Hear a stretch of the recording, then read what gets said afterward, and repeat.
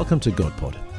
This is a podcast from St Paul's Theological Centre based in Holy Trinity, Brompton, here in London. Jane Williams, Mike Lloyd and the occasional guest join me, Graham Tomlin, in discussing God, life, theology, the Bible, in fact, just about everything. Well, welcome everybody to Godpod 78. And for this one, I am joined yet again by Michael Lloyd. Hello, 78. It's we have been quite a long playing record, haven't we? Some would say Too long. Stuck record. And that in itself betrays our age, I think, the fact that we know we're 78. Yeah, Michael, who is not 78, he's a lot younger than that. Yes, thank you. And Jane, who is also a lot younger than that. is also a lot younger, in case I get myself into trouble. Yes. She's a lot You younger just than 78. Yes, if you're even in a hole, stop digging. Yes, I will.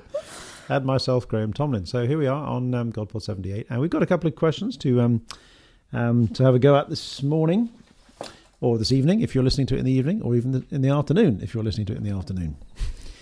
So the first one is from Melanie Douglas. I don't know where Melanie's from, but she asks the question about Philippians chapter 2, verse 5, which is, of course, the great hymn of St. Paul about Christ. And the question relates to this whole idea of kenosis, the sort of self-emptying of Christ in becoming human. And she says, if I consider some of the attributes of God, I could perhaps grade them as to whether Jesus had them as a man. So, for example, justice, righteousness, love, truthfulness, yes, Jesus still exhibits those qualities as a human being, as he did as the second person of the Trinity. But things like omnipresence, omniscience, omnipotence, sovereignty, these things which are qualities of which we think of as divine qualities, which presumably Jesus shared as the pre-existent Son of God, and yet on becoming incarnate, assuming human flesh in the person of Jesus of Nazareth, he was not. Well, he certainly wasn't omnipresent. He was located in one particular place. We assume he wasn't omniscient. He does seem to have certain things he doesn't know, like the time of his coming again and so on. So there's the question. Now the question is, if that's the case, how can he still be considered to be fully God if he actually divests himself of many of the qualities that we think of are actually divine? So that's the question. Quite an interesting little one. So who wants to have a crack at this one first? I think one of the really interesting things that we do over and over and over again is we start with an idea of God that we've got from somewhere or other, and then apply it to the God of the Bible. And I would like to suggest, as a theological stratagem, that we should do it the other way round. So we start with the God of the Bible and get our definition of God from there. And clearly, the God of the Bible can be found everywhere, as his people discover when they're taken off into exile. They discover they can worship their God in Babylon, not just in Israel, and begin to realise that God can be found everywhere. So all those characteristics of God, omnipotence, omnipresence and so on, are worked out from that picture of God in the Bible. But the picture of God in the Bible is primarily about the God who relates to his people. And the other characteristics flow from that. His people can find him anywhere. His people can learn from him anywhere.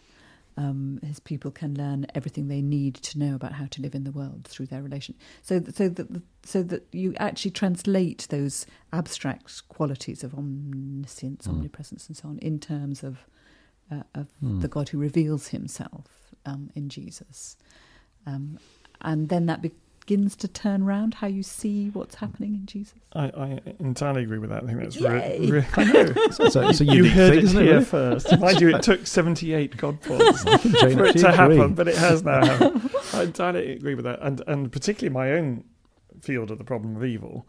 I think it is really important. If you start with the word omnipotence, that gives you a whole lot of expectations that then create problems. The Bible never uses the word omnipotent of God. It talks about God of hosts. God with enormous resources and personal resources at that behind him, and that shapes the question in a very different kind of way, and I think a much more helpful way. Just so that people don't fear that Jane and I are losing, becoming too kind of cozy. I would be interested to know how, if you start with Jesus, you get to the idea of God being impassible, but perhaps that's taking us off the subject. But we should definitely do several God pods on that alone. Yeah. But it's interesting how we often get slightly embarrassed about the sort of anthropocentric bits or anthropomorphic bits of the Old Testament, where God is depicted in slightly embarrassing human terms, that he gets angry and he gets passionate and he sort of addresses people and he speaks and he has emotions and so on. He's presented in that form, and I suppose the sort of classic theism sometimes gets a bit sort of think, oh, that's very sort of primeval, rather they didn't really understand God. But then actually, when you think of if the central miracle of the Bible is the incarnation leading to resurrection, then in a way it's not surprising that the Old Testament God is depicted in very human terms sometimes. That actually, if you turn it the other way around, you think, well, actually, if you look at the Old Testament God and you were to think, what would that God look like if he became human? Well, it's pretty close to what you'd see in Jesus. That actually the trajectories of the Old Testament lead towards that in a way that once you've seen Jesus, you look back and that makes some sense. So the anthropomorphisms of the Old Testament are not an embarrassment. They actually point towards incarnation as an entirely natural thing for God to do. And I think the other thing that this says, which is really quite interesting and quite challenging, is that if you start with the person of Jesus, then things like love and service are absolutely central to who God is. In a way, more central even than things like omnipotence or whatever. Now, that's not to say that you don't end up with an omnipotent God. I think you do.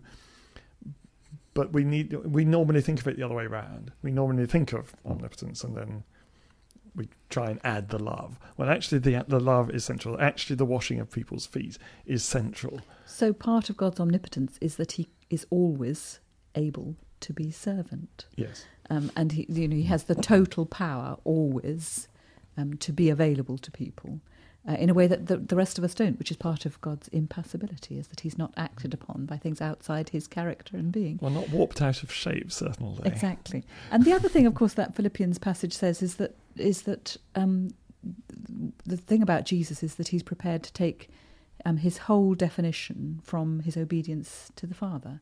So what you see in Jesus is that relationship between Father and Son lived out in our world. You'd see it lived out. And that's how we know that Jesus is God, because unlike the rest of us, who make God sort of secondary to who we are, for Jesus, God the Father is primary to who he is. It's what completely shapes him. So when it says then in Philippians 2 that he emptied himself, taking the form of a slave, what then did he empty himself of? I suppose, and this is a question that theologians have pondered all over down the centuries, and I'm not claiming to have an answer to it, but God lives in unapproachable light. Jesus is utterly approachable. There is a divesting of something there to come among us. There is an approachability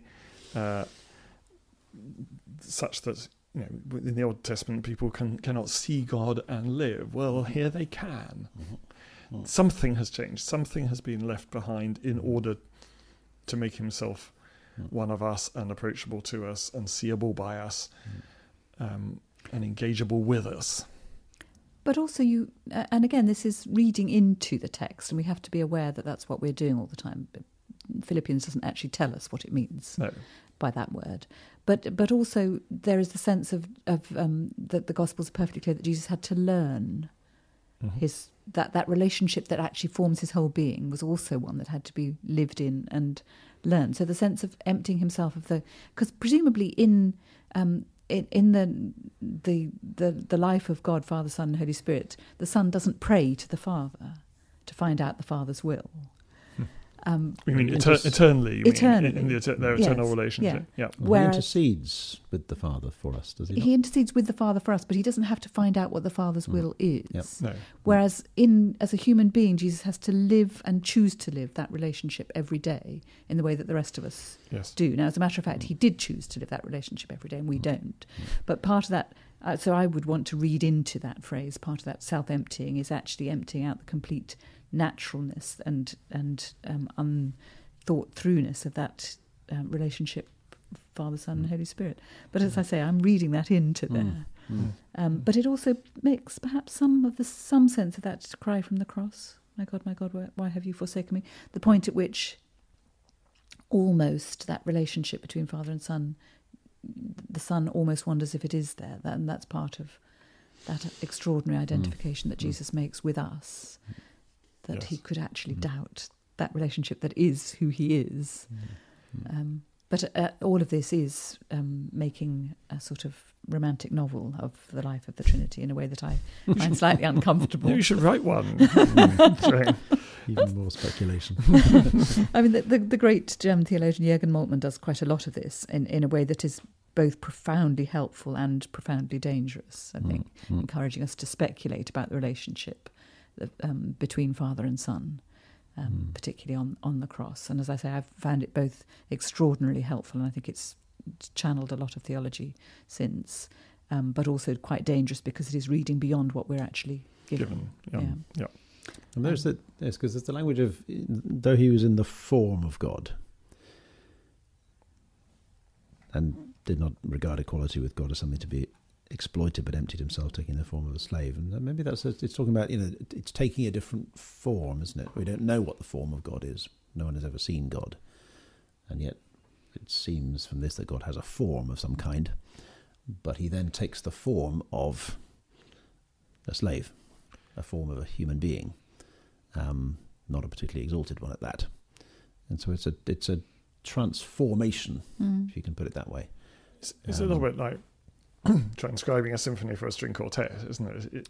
It is a different form, but it's the same music, it's the same song, it's the same tune, it's the same harmony, but in a different scale and in a different mode. Well, mode is the wrong word musically here, but because that would change the music. But also the form that he takes is the one that we've made of the. I don't know if I can do this in English. That the form into which we are made is the Son. I mean that's yes. So we are the image of the Son, and the Son then becomes the image of us in order to restore that. Yes, image. We were the instrument designed to play this music. Yes, exactly. And this is the music played on this instrument for the first time. Yes, exactly. I guess going back to the original question, how then, if these things are true, can Jesus be considered to be fully God? And I think if we're going to go back strictly to biblical language about God, I think it's back to your point, Mike, that the Bible doesn't tend to use language like omniscience, omnipotence. Those sorts of words are not particularly there. But what the Bible does do when it describes God is to use his characteristics of love and grace and kindness and patience and all those things. And those are precisely the qualities that you see in the person of Jesus. Yes, and all that words like omnipotence, which I don't want to let go of, but I think just can push you in the wrong directions. They need to be qualified by the other ones. All that they add is to tell you that these are the qualities that are eternal. These are the ones that are going to win. It's love that's going to win. It's love that is going to prevail, and not the warped forms of power that we think. Yes, because omnipotence implies that power is ultimately the ultimate thing. Yes. It's power that will win out at the end. Yes. Whereas actually viewed through the lens of the God of the Bible, it's love that will prevail. Yes. And omniscience suggests there's a kind of knowledge that's abstracted from becoming human in the image of Jesus. And, so all of those words are abstract away from the nature of the God revealed in Jesus, but can be, as Mike says, really helpfully reclaimed. Once you've put the central things at the centre, which this passage from Philippians and the Incarnation generally do. That was a really interesting question. It's a very good question. Yeah. Thank you very much, Melanie. And we are now moving on to another one, which is from Jerry Livingston. Jerry Livingston, who lives in San Diego, California. Who has a very interesting email called Dead Rocks. That's his email address. Not quite sure what that means. But anyway, the opposite of living stones, I suppose. Oh, very good, Michael. Well done. So the question is, how should we view the application of the law in the Old Testament in our New Testament age? I'm certain that Hebrews gives us the lay of the land as far as the ceremonial law is applied today, but I'm interested in your take on the rest of the moral or civil law. Does the Old Testament law apply today? Thoughts? Michael, you going to start going? Mike's always got thoughts. Always have thoughts. I think the Hebrews is a key place here for thinking through ceremonial law, but not just ceremonial law. There is a sense in which it gives a template for the whole thing, that the Old Covenant was good, but it was imperfect. And that's the template that's given. So when one looks at other bits of the Old Testament, that's the model that we have, that it's good, that we can learn from it, we must address it, we must understand it. We can't understand the New Testament without it. But in the light of Jesus, we see some of its imperfections.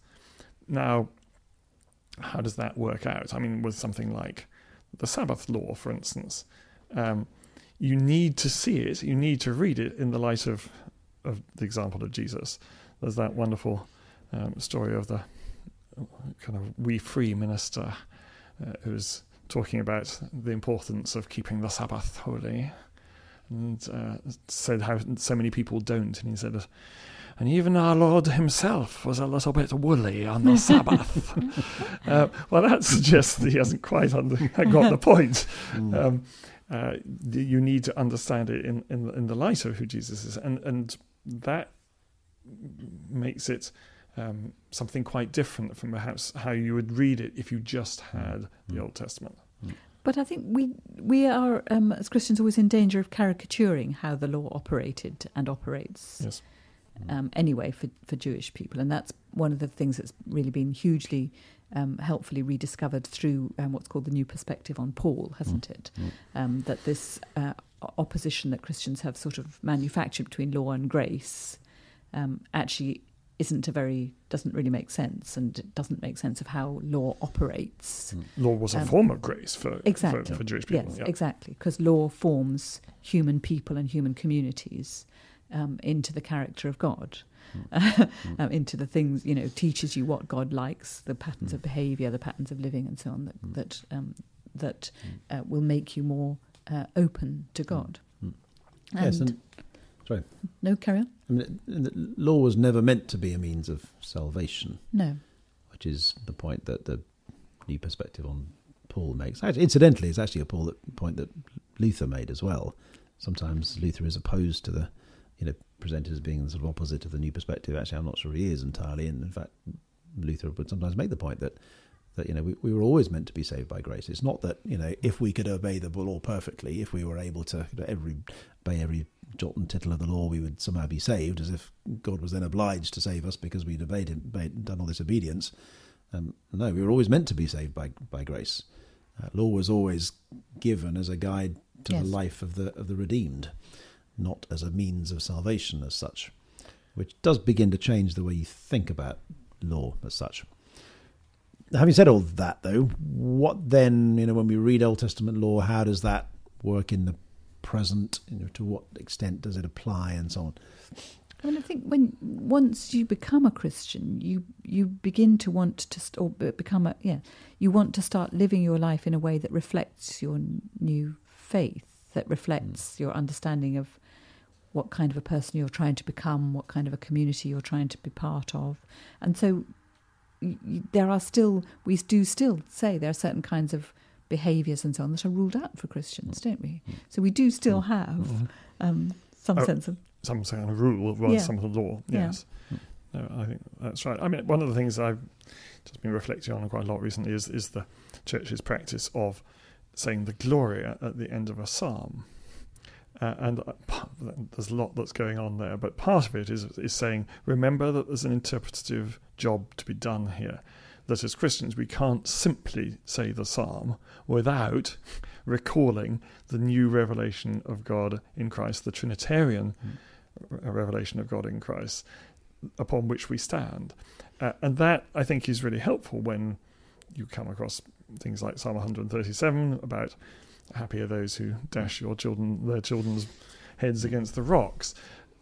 You can't just say that once you've seen the love of God in Christ. You have an interpretive job to be done, and the Gloria reminds us of that. Now we say that with the Psalms, but it's true of any passage from the Old Testament, or indeed the Bible as a whole, that you have an interpretive task to be done, to read it through the lens of Christ, and then it looks different in various ways. Various things are filtered out more, and various things are highlighted more as you view them through the lens. This new Trinitarian lens, this Christological lens. What are the contrasts that sometimes made is that between sort of law and spirit? Isn't there? I'm just wondering what the implications are of the coming of the Spirit, in the sense that there are passages in the Old Testament, in Ezekiel, for example, that kind of look forward, or the book of Joel that look forward to the coming of the Spirit. And there is a sense in the New Testament that somehow the coming of the Spirit enables an inner obedience to the law, to the will of God, that is not true without the Spirit. In other words, that perhaps one of the differences between Old and New Testament, especially after the Acts 2 passage, is that God sends his Spirit into our hearts so that we cry out, Abba, Father. He creates this new relationship with God through Christ by the Spirit, so that the law becomes not something over against us, but something that is embedded within us. I will write the law on their hearts, is what the Old Testament says. Now, it's not that every dot and tittle of the law is therefore we don't return to Jewish Old Testament law as such. But an important contrast is that sense of the Spirit evoking in us the desire to obey God's will, which is a new dimension of spiritual reality after Pentecost that wasn't there before. But can equally be abused, can't it? And clearly St. Paul was facing people who abused it, who said, okay, so now we've been forgiven and and the Spirit has come upon us, everything we do is fine. Yep. That we can can't do what sin. we like. Yeah. Yep. Yes. Shall Which we then is sin that grace may abound? Yes. Yep. And Paul says, well, no, don't be so daft. Why would you want to? You're still you're treating grace as a kind of law in the sense of a get out clause, rather than treating grace and law as things that shape you towards the person of Christ. And so I suppose, I while I sympathise with what you're saying, Graham, I also think that being human and being people utterly prone to deceiving ourselves about how we are being disciples, actually every so often to have a check back and think, well, how am I displaying my love of the alien and the stranger, my charity towards the poor in my time? Checking against some of those assumptions of the law is not a bad thing, provided, as you say, we're not thinking the law is our salvation. Christ is our salvation, but what is our discipline moving us towards Christ? I think that's very helpful. But the other thing to remember is that there may be new virtues, the importance of which we see in Christ, which were less to the fore in the Old Testament. And the one I'm thinking of particularly is humility. Humility in the pagan world was not a virtue at all. It was seen as servile, obsequiousness.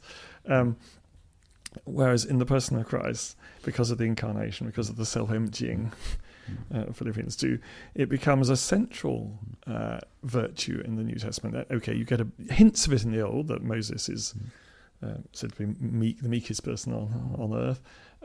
But it's not to the fore. And again, when you look at the person of Christ, it gives you a different picture of leadership, of kingship. When you see him washing the feet of his disciples, you can't imagine too many of the kings of the Old Testament doing that. It isn't the focus. And so this gives you a new vision and a new set of virtues.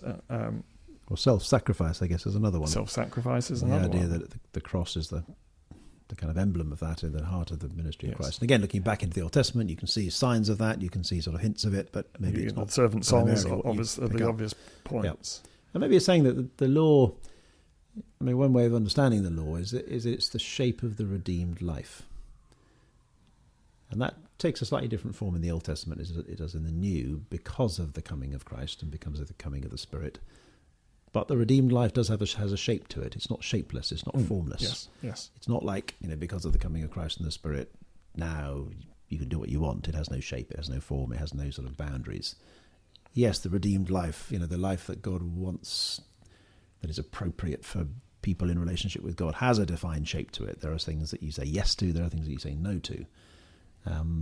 It has a shape, which is what law is, but that shape changes over time. It changes with the transition from old to new covenant. Yes, it's not with some continuities and some discontinuities. It's not that when the Spirit comes you can do what you want. It's when the Spirit comes you can do what God wants. And then what you want becomes what God wants. Yes, but that's a very long, painful, slow process that won't be completed by the time we die.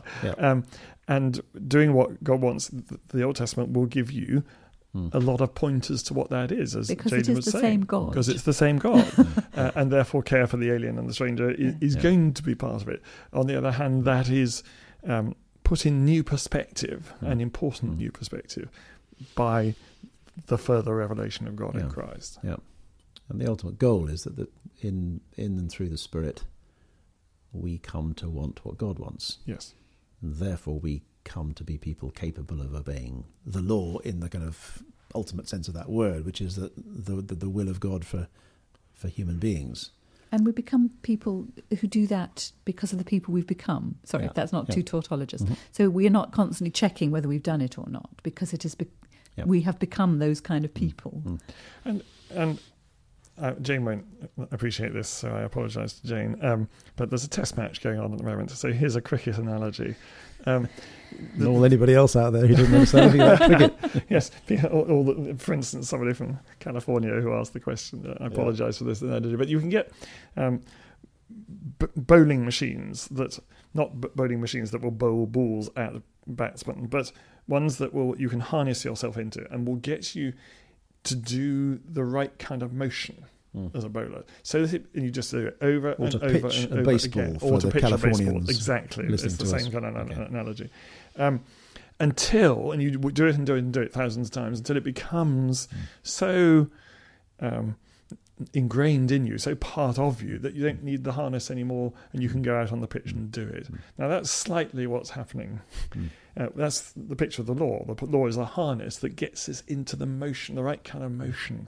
It trains us into be the right sort of people, so that with the coming of the Spirit we actually no longer need the harness. And that doesn't mean that we then get into terrible habits, bowling habits, and do it badly. But ideally it's become so part of us that we then do it naturally. The only thing I'd add to that is it also needs the desire to get to the end of you, like the desire to, because the idea of a harness can imply sort of coercion. It can mean that you're forced to do it this way, whereas actually it seems to me that the beginning of it is not law but grace. It's not law but Spirit. It's the Spirit who gives us the desire to be like Christ, to desire to do the will of God, even though there's a principle in it that keeps on trying to kind of push us in the other direction and so on. So the desire then leads to the patterns of life that we begin to follow, which leads towards that natural goodness, which is the goal of God's work in us. But if we have to use the cricketing analogy, then I suppose the reason why you get into that harness is because you long to be able to be a great bowler. Exactly. Exactly. That's right. Exactly. Thank you, Jane. Very good. Yeah, Jane knows something about cricket after all. Now we've discovered. Anyway, I'm not saying that I long to be a great bully. I think for Mike and me, it's too late for this stage of our lives. That's right. Anyway, we have reached the end of Godpod 78. Some very interesting discussions there about kenosis and about law. So, but you can see that we only get into interesting discussions if you send us interesting questions. So please keep them coming. Indeed. Please do. And, well, we will be back before too long with Godpod 79, nearly on to 80. Ooh. And, well, thank you to Michael. It's a pleasure. And to Jane. My pleasure. And to the wonderful Keith, who does our kind of technical stuff. Hooray. And who will cut that out. He's going to cut that bit out. I know he will. And it's goodbye from all of us. That was Godpod, a podcast from the St Paul's Theological Centre. If you want to send us a question, just email it to godpod@htb.org.uk. We can't promise to answer all the questions you send in, but we'll certainly try. Until next time, goodbye.